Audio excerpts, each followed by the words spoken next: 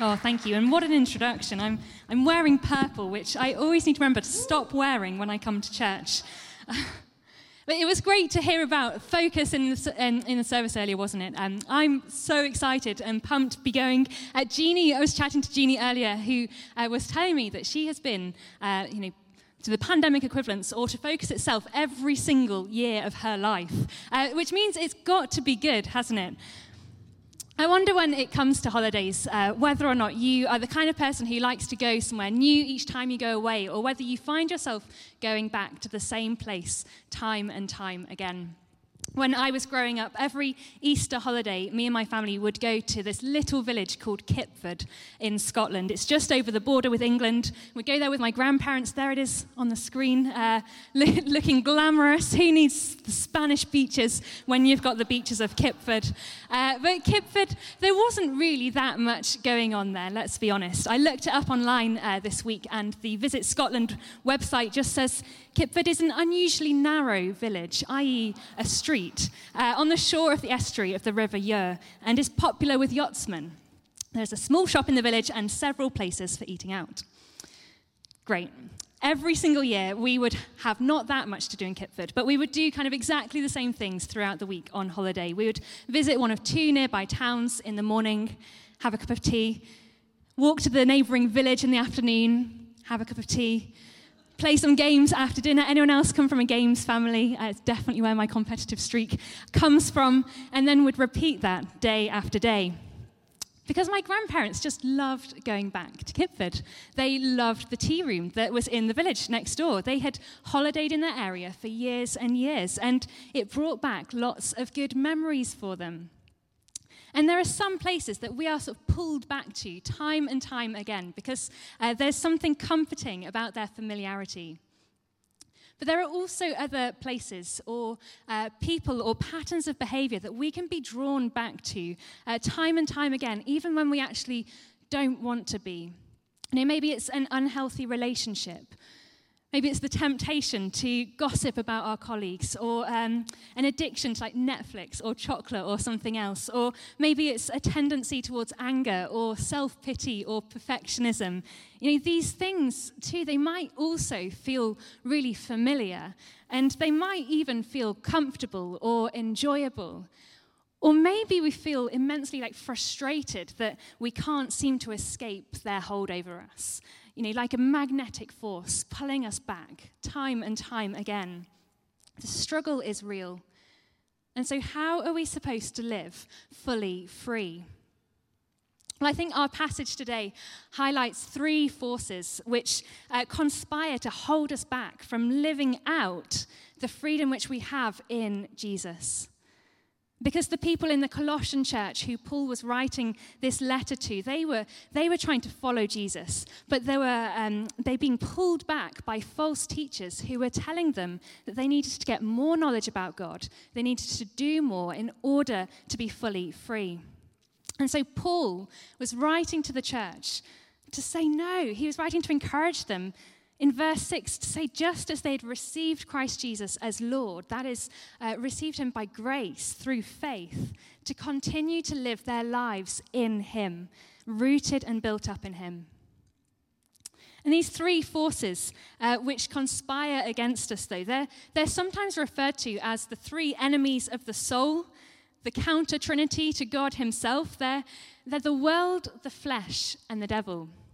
So, buckle in. Tonight's going to be a bumpy ride if we're looking at those. And you might have heard of those ideas on Alpha. If you've done Alpha here or another church where we explore different aspects of the Christian faith. But actually the idea of them has been around for hundreds of years.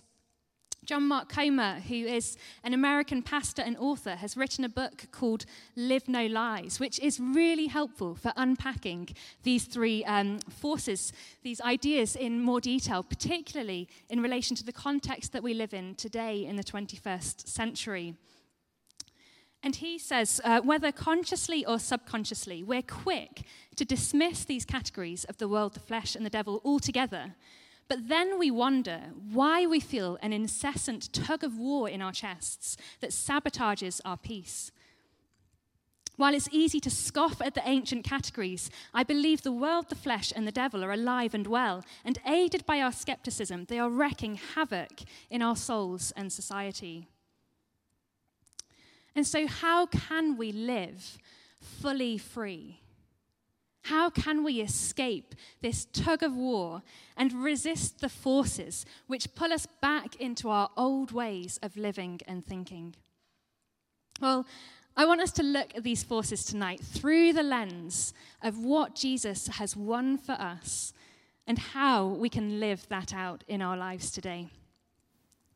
And firstly, in Jesus, we have won freedom from the world. Verse 8 of chapter 2 of Colossians says, "See to it that no one takes you captive through hollow and deceptive philosophy, which depends on human tradition and the elemental spiritual forces of this world rather than on Christ." And this isn't about hating the world or retreating into a Christian bubble, but it is about recognizing that there are worldly forces, narratives, values and ideas, which even in the places where God has called us to live and to work, conspire against us and take us captive, holding us back from enjoying the life which Jesus has won for us. You know, for the Colossians, they were trying to work out, what is the truth in all of the misinformation which they were being given about how to really know God. And for us too today, we are bombarded by different messages, aren't we? You know, things that, in all of the information that we consume on the news, on our social media, on adverts, on our phones and on the TV, we have to try and glean from all of this, what is the truth? Because the world will tell us that we are free to do and to enjoy whatever we want. Free to upgrade when we're tired of the old model of a phone or a car, of a wardrobe or relationship. We're told you can have it all. Live your own truth. Follow your heart. And it's so easy to swallow the lie that doing all of this will make us happier, will lead to fulfillment. Back when I was working in the civil service, I started out at a grade or a level lower than most of my friends there. And I spent the first year and a half of my time there sort of getting more and more discontent at not being able to do the things which my friends were doing because their roles looked so much more interesting and stretching than mine did. And so when I finally got a promotion, I thought, this is exactly what I've been waiting for. Life is going to be so good now. And I did thrive for a few months. But then a government spending review came around the corner and the days at work got longer and harder. And then I started having to work some weekends, had to cancel more and more plans with family and friends. And then I changed teams, and actually I didn't have enough work to do, and the days got slower and quite tedious. And very quickly, I found myself getting discontent again. Itchy feet. You know, there's got to be more to life than this. What's next? It turns out in the civil service for me that what was next was working on the fallout of the Brexit referendum, and so then I really did leave at that point. But the truth is, although it feels like we have more freedom than ever before, lots of us actually feel emptier than ever. Dissatisfied until we have the next new thing, unable to quit the rat race. And in that sense, we've been taken captive by the things of this world. But Jesus came to proclaim freedom for the captives, to give us life to the full, ultimate fulfillment in him. But just to name it, to be honest, even when I know those truths in my heart, when I feel like I'm living them out, there is often still a part of me which feels the pull towards those other things in the world as well. Because it's not that all of them are bad in and of themselves. And actually, we absolutely can find enjoyment in a new job opportunity or a new car or a new outfit, which we look great in. But the problem is that these things on their own will always leave us wanting more. And so what do we do tomorrow morning when we're walking through the doors to work and we feel that sense of like itchy feet or that subtle pull towards ambition again? When we're scrolling on Instagram and the recommended for you feeds us more and more pictures of beautiful people which leave us feeling like we just fall way short of the mark. How do we respond? Well, we need to replace the false narratives which are running through our minds in those moments with God's truth. Change the channel as such from one which tells us that we will only be happy or free if we have X, Y, or Z to the one which tells us who we already are in Jesus. Which sounds simple, but takes practice and real intentionality. When Jesus was tested in the wilderness, and he used scripture to counter the temptations of worldly power, possessions, and glory. And so if we want to follow his example, which is probably a pretty good place to start for us today, we need to firstly know what the truth is in the Bible that can call out the false narratives of the world. And then secondly, I'm going old school tonight because I'm going to say that secondly, we need to learn some of these verses. We need to redeem and reclaim the Sunday school memory verse. Does anyone else remember that from years gone by? Because actually when we learn scripture and when we memorize scripture, the impact which it has, it means that we can recall it, we can bring it to mind in those moments when we've got other thoughts kind of popping into our heads. When we're feeling pulled back by discontentment, we can proclaim God's truth over those lies. And so for me, what that looks like, when I'm feeling like I don't match up to the world's standards of beauty and body image, I can know and proclaim that Psalm 139, verse 14, says that I am fearfully and wonderfully made. When another friend makes it onto the property ladder and I go and see their house and I sort of get these feelings of discontent. When another friend, I see the sparkle of an engagement ring on their finger and I feel like, is there something empty in my life that I'm missing? I can hold on to Hebrews chapter 13, verse 5, which says, be content with what you have because God promises, never will I leave you, never will I forsake you. In Jesus, we have freedom from the world, and we live this out as we root ourselves in the Word of God. And in Jesus, we also have freedom from the flesh. Verse 11 of chapter 2 in Colossians says, your whole self, ruled by the flesh, was put off when you were circumcised by Christ.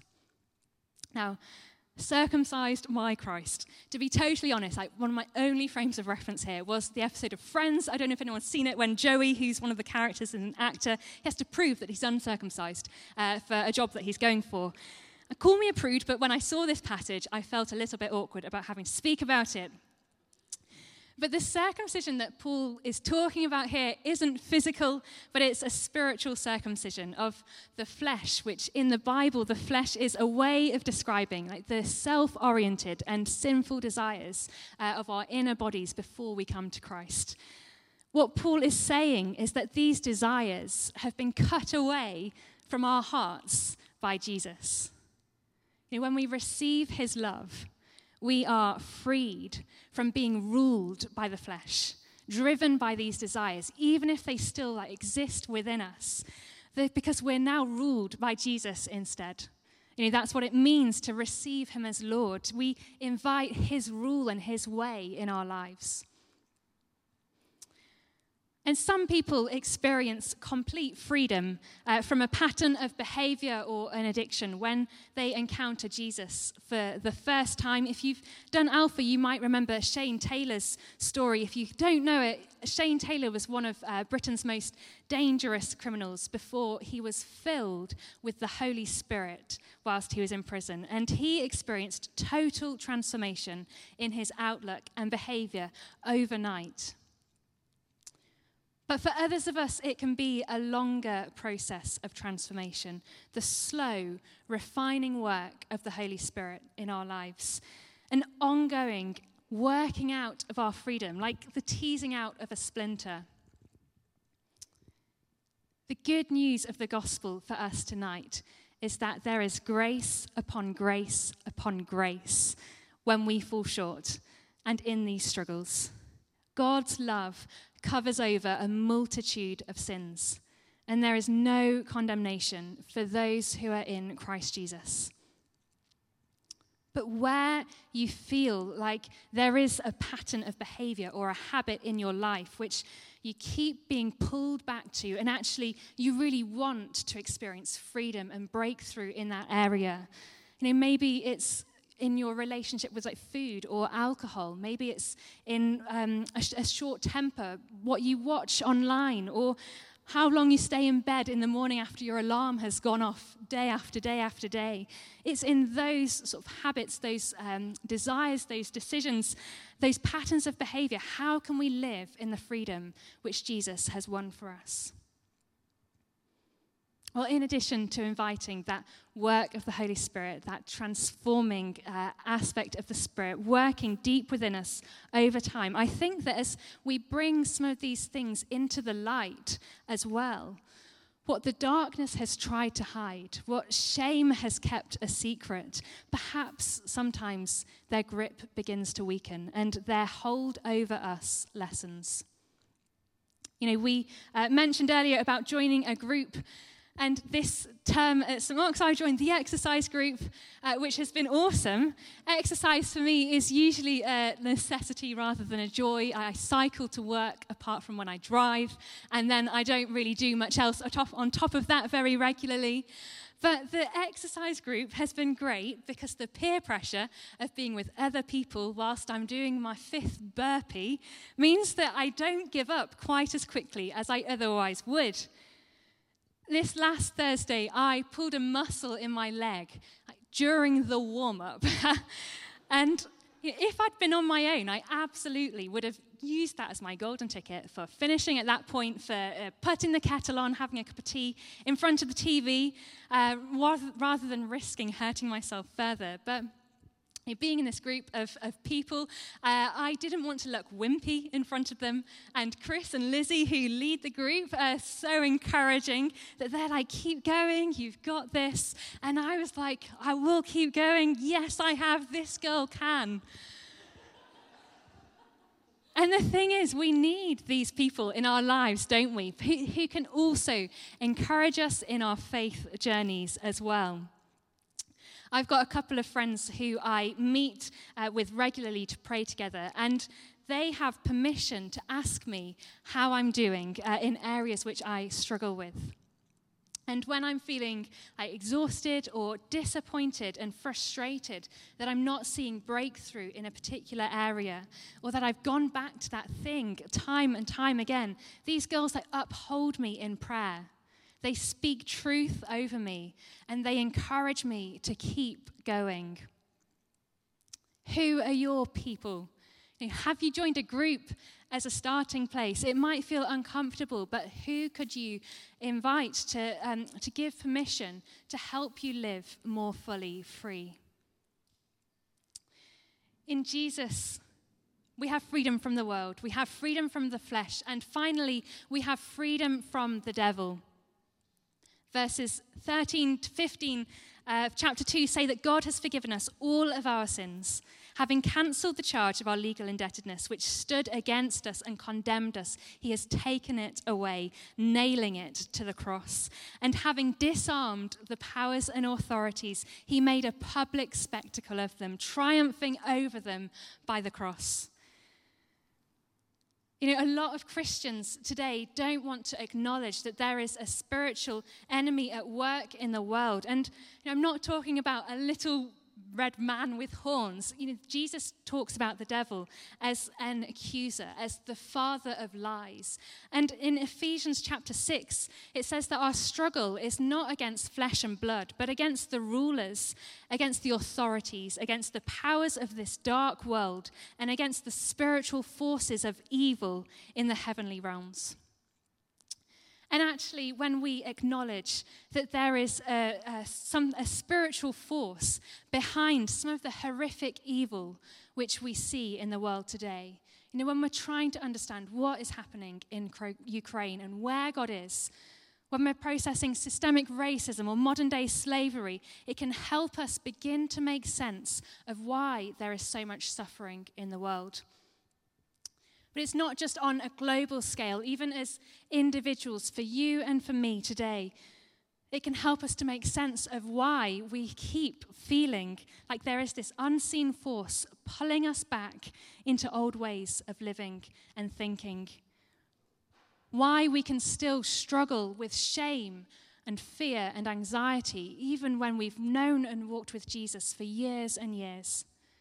Why we can still listen and believe those lies which pop into our minds, and why we can feel like we're not living fully free. Because freedom from evil doesn't mean the absence of evil yet. But on the cross, Jesus triumphed over the devil. The powers that seek to humiliate and heap shame on us were themselves humiliated and defeated. On the cross, God forgave us all of our sins. He nailed our shame to the cross. And on the cross, Jesus secured the victory for us. But the battle is still being played out. Just as in World War II, when D-Day, which happened on the 6th of June 1944, secured the victory for the Allied powers, it wasn't until VE Day, 11 months later, on the 8th of May 1945, that the victory was fully realized and the war ended. Just in the same way, we too are living in that in-between time today. But for now, the death and the resurrection of Jesus Christ is what tells us it is going to be okay. More than that, actually, in his Easter Day message this year, the Archbishop of Canterbury described the resurrection of Jesus as God's victory shout.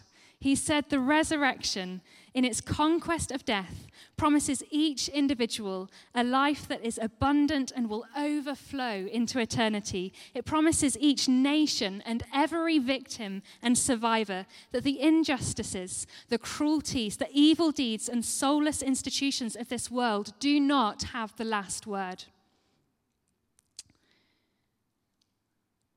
One time when we were on holiday in Kipford in Scotland, we strayed from our daily routine to go for a walk on a different beach that afternoon. And me and my sister Catherine, we wanted to climb on the rocks at the top of the beach. And so my mum stayed with us whilst my other sister Sarah went for a walk along the beach with my aunt and grandparents.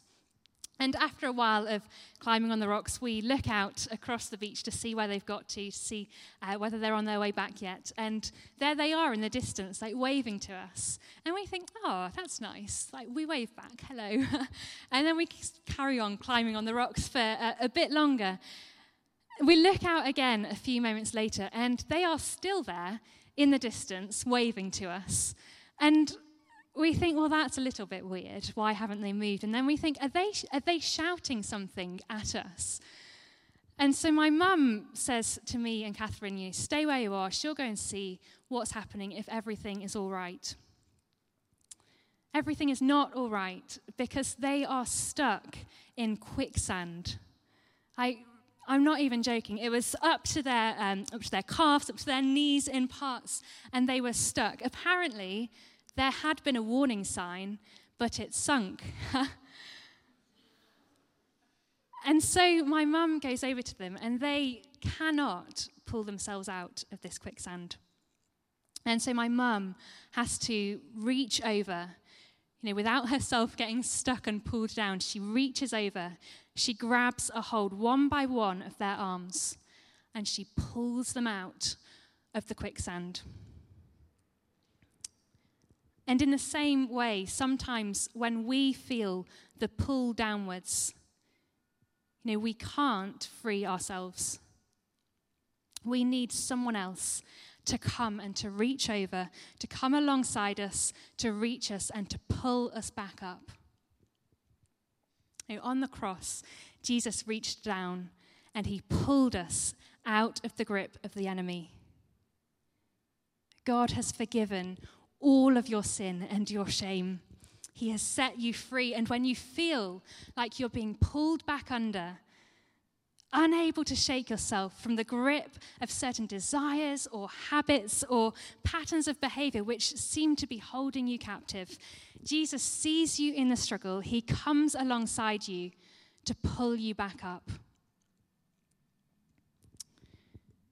And so when you're feeling caught up in the middle of a tug of war for your soul, you can come back to Jesus. Because to know Jesus is to know the truth, and the truth will set you free. And actually, it's in worshipping Jesus. It's in looking to him. You know, it's like the song goes, which we sometimes sing here, I raise a hallelujah. My weapon is a melody, because it's in those moments of declaring who Jesus is and what he's done for us. As we lift our eyes to him and as we thank him, as we respond with thankfulness, we receive his perspective and we remember who we are in Jesus, that we have the victory in Christ. And, you know, we don't save our worship for a Sunday. Like, our whole lives are an act of worship in response to what God has done for us. But there is something significant when the people of God gather together and declare God's victory in this place, because we are coming together and we are saying, this is who our God is. This is what he's done in our lives. Even in the midst of the battles that we are facing wherever we are during the week, it's in those moments of declaring who God is in our praise. And I think that actually as a church, we should be more expectant that God is going to move in our times of worship. That he is going to come and fill us with his Holy Spirit again, that he is going to do things, that he is going to set us free from things which we are struggling with. And so when we come together in worship, let's come with that expectancy that God wants to move and bring freedom in our lives. And actually, I'd love us just to respond tonight in worship. I'd love us to really declare who God is over our lives, over our circumstances, over our situations, and we're gonna sing together now. And I'd just say let's use the lyrics which we sing as a starting point for our praise tonight. But let's declare who God is. Let's overflow with thankfulness tonight as we respond in worship.